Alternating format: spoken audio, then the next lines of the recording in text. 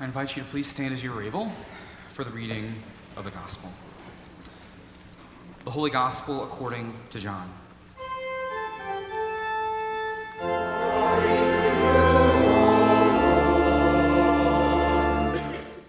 Now there was a Pharisee named Nicodemus, a leader of the Jews. He came to Jesus by night and said to him, "Rabbi, we know that you are a teacher who has come from God. For no one can do these signs that you do apart from the presence of God." Jesus answered him, "Very truly I tell you, no one can see the kingdom of God without being born from above." Nicodemus said to him, "How can anyone be born after having grown old? Can one enter a second time into the mother's womb and be born?" Jesus answered, "Very truly I tell you, no one can enter the kingdom of God without being born of water and Spirit. What is born of the flesh is flesh, and what is born of the Spirit is spirit. Do not be astonished that I said to you, you must be born from above. The wind blows where it chooses, and you hear the sound of it, but you do not know where it comes from or where it goes. So it is with everyone who is born of the Spirit." Nicodemus said to him, "How can these things be?" Jesus answered him, "Are you a teacher of Israel, and yet you do not understand these things? Very truly I tell you, we speak of what we know and we testify to what we have seen, yet you do not receive our testimony. If I have told you about earthly things and you do not believe, how can you believe if I tell you about heavenly things? No one has ascended into heaven except the one who has descended from heaven, the Son of Man. And just as Moses lifted up the serpent in the wilderness, so must the Son of Man be lifted up, that whoever believes in him may have eternal life. For God so loved the world that he gave his only Son, so that everyone who believes in him may not perish, but may have eternal life. Indeed, God did not send the Son into the world to condemn the world, but in order that the world might be saved through him." This is the gospel of the Lord.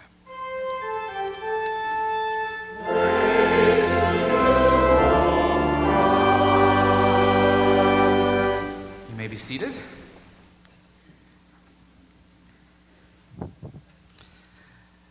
And let us pray.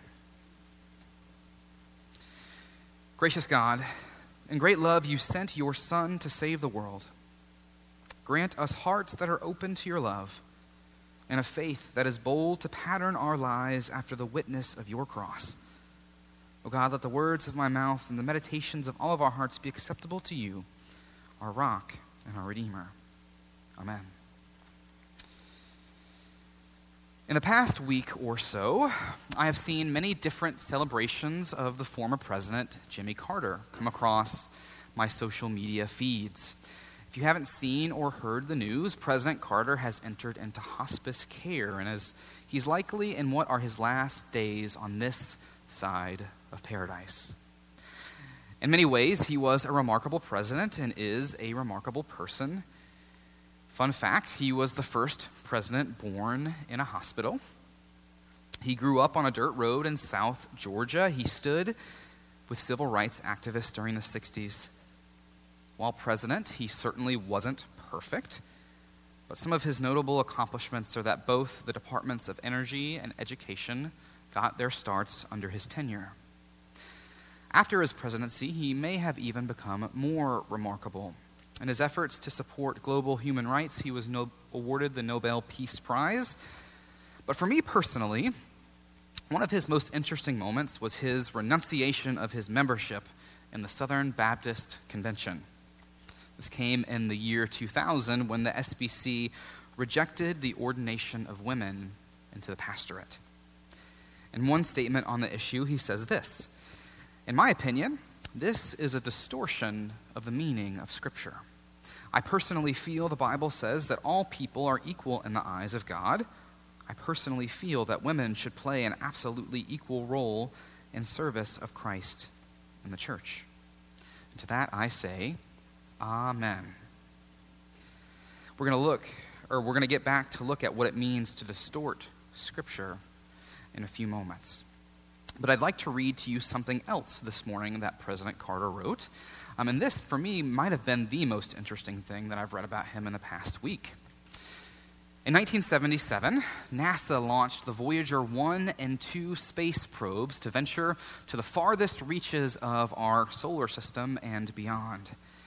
They both contained what was called the Voyager Golden Record, a collection of photographs and music and other media files that were representative of life on Earth, at least in 1977.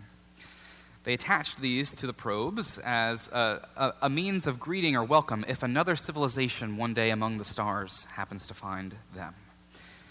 Attached to that record was a message written by President Carter. Here's how it reads. This is a present from a small, distant world, a token of our sounds, our science, our images, our music, our thoughts, and our feelings. We are attempting to survive our time so that we may live into yours. We hope someday, having solved the problems we face, to join a community of galactic civilizations. This record represents our hope and our determination and our goodwill in a vast and awesome universe. Dear friends, this is, no doubt, an impressive display of what I've been thinking of as intergalactic hospitality. No doubt shaped by Carter's deep Christian convictions. Here we have expressed a deep and abiding hope and a love for our own planet, its various civilizations, but also a love for a wider universe, one that exceeds our understanding. This brings me back to our text for today and to maybe the most famous Bible verse of all time. If you know it, you can recite it along with me. John 3:16. For God so loved the world that he gave his only Son, so that everyone who believes in him may not perish, but may have eternal life. There was some people paying attention in Sunday school when they grew up. Now, I want to, this morning, complicate this text for you just a little bit. John 3:16 has been called things like the golden text of the Bible, every man's text, the gospel in a nutshell. Martin Luther even wrote that this single verse was the Bible in miniature. And he might be right. I mean, if you had to isolate just one verse to save from the Bible, from the New Testament at least, this might be one of the top contenders. That said, however, we do have an entire Bible, thanks be to God. And as you will probably get tired of hearing me say over and over again in my preaching and teaching at St. John's, when we isolate any one verse from the rest of its context, we are at risk of missing its full meaning. Yes, even John 3:16.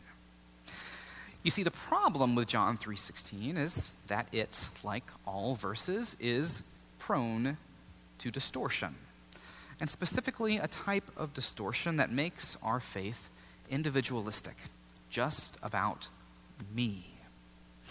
It's been used as a litmus test, as a marker for some Christians for whether or not they are going to treat a person with kindness or charity, or even if they're going to take another person seriously at all. If you don't believe, you might just be shunned, or at least looked at or treated differently. If you have doubt, watch out. Judgment being the single most effective method in the history of evangelism, lies close at hand. And yes, that was sarcastic. It's a slippery slope from this way of thinking to ending up on the street corner with those signs telling people that they are going to hell. Even if that's true, and yes, it is up for debate, it might not be the best idea to lead with that, especially if you want to make any friends, especially if you want to convince anyone of God's love. After all, nothing says God loves you like you're going to hell. There's the laugh. So we need to go no further than the next verse, John 3:17, to see how isolating John 3:16 might be deficient. Here's how that reads. You can look at it in your bulletins. Indeed, God did not send the Son into the world to condemn the world, but in order that the world might be saved through him. You see, if you move too fast through that passage, you skip right to the eternal life part without really focusing in and resting on the fact that God loves the world, the whole world, all of it. Whenever anyone wants to emphasize judgment, I always think two things. First, I think, okay, well, what about you and your sins? One. And then I realize, two, oh, this religion thing for you is really only about you, isn't it? About your own safety, your own comfort, your own security. You don't really care about your neighbor. You just want to feel superior. You don't really care about the mission of Christ. You just want to be right. You see, usually when we distort Scripture, we distort it in our own favor. Now, this line of thinking is problematic because the mission of Jesus isn't just about any one person. It's about all of us together. Properly speaking, it's not my Jesus, it's our Jesus. John 3:16 emphasizes our personal relationship to Christ, which is no doubt of utmost importance. I'm not saying that it isn't. But John 3:17 shows us that it's not just about us. If John 3:16 shows us the heart of God, God's deep love for the world, then John 3:17 brings Jesus' specific mission into clear focus, and in such a way that we can't get it twisted. Jesus was sent to save the world, not to condemn it, to save it.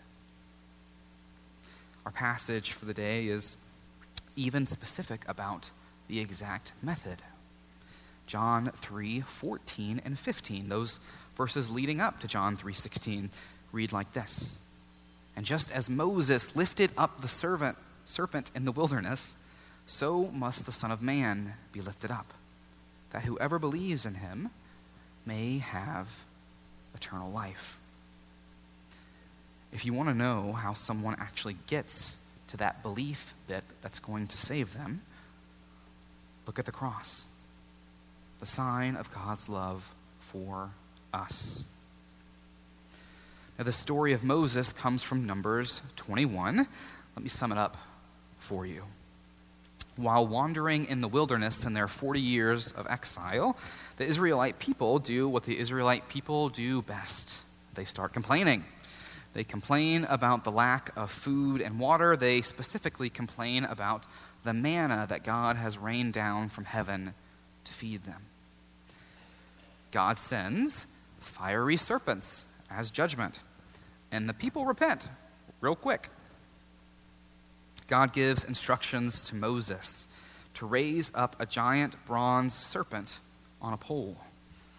They look upon it and are healed. Serves to them and to us as a reminder, all at once, of the need for utter dependence upon God, the dangers of life without God, the healing and the wholeness that faith can bring to us. Just like that, Jesus is lifted up for you, for us, for the whole world, past and present and future. It's a love that goes beyond anything we can even begin to hope to understand. A love that defies expectations, that burst open any of those boxes that we try to contain it in. It's a love that forces out of all of our small ways of interpreting it and into the infinite mystery that lies at the heart of God. With this, I want to go back to Nicodemus. Nicodemus was a Pharisee, a zealous teacher of the law, a religious leader who was respected as an authority. He's intrigued by Jesus. He comes to him in the dark of the night, a setting that implies that despite his religious status and education, he is spiritually ignorant. It turns out, believe it or not, you can have all the answers, but have missed the point entirely. His problem, you see, is that he tries to understand Christ in his own literalistic, existing categories.